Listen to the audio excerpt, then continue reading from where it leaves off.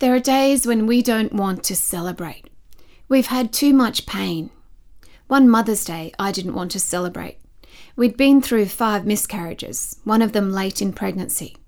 I didn't want to celebrate or walk into a newsagent. But some years later, I found out that Mother's Day was founded by Anna Jarvis, who wanted to honour her own mother, who had, in the course of her life, experienced the death of 7 of her 11 children.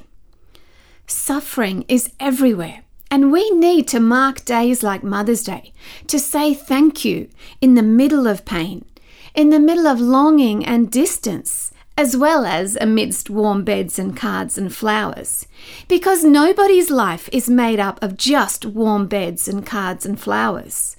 We want to say thank you in the middle of suffering and pain, and to make sure that loving will continue today and after today.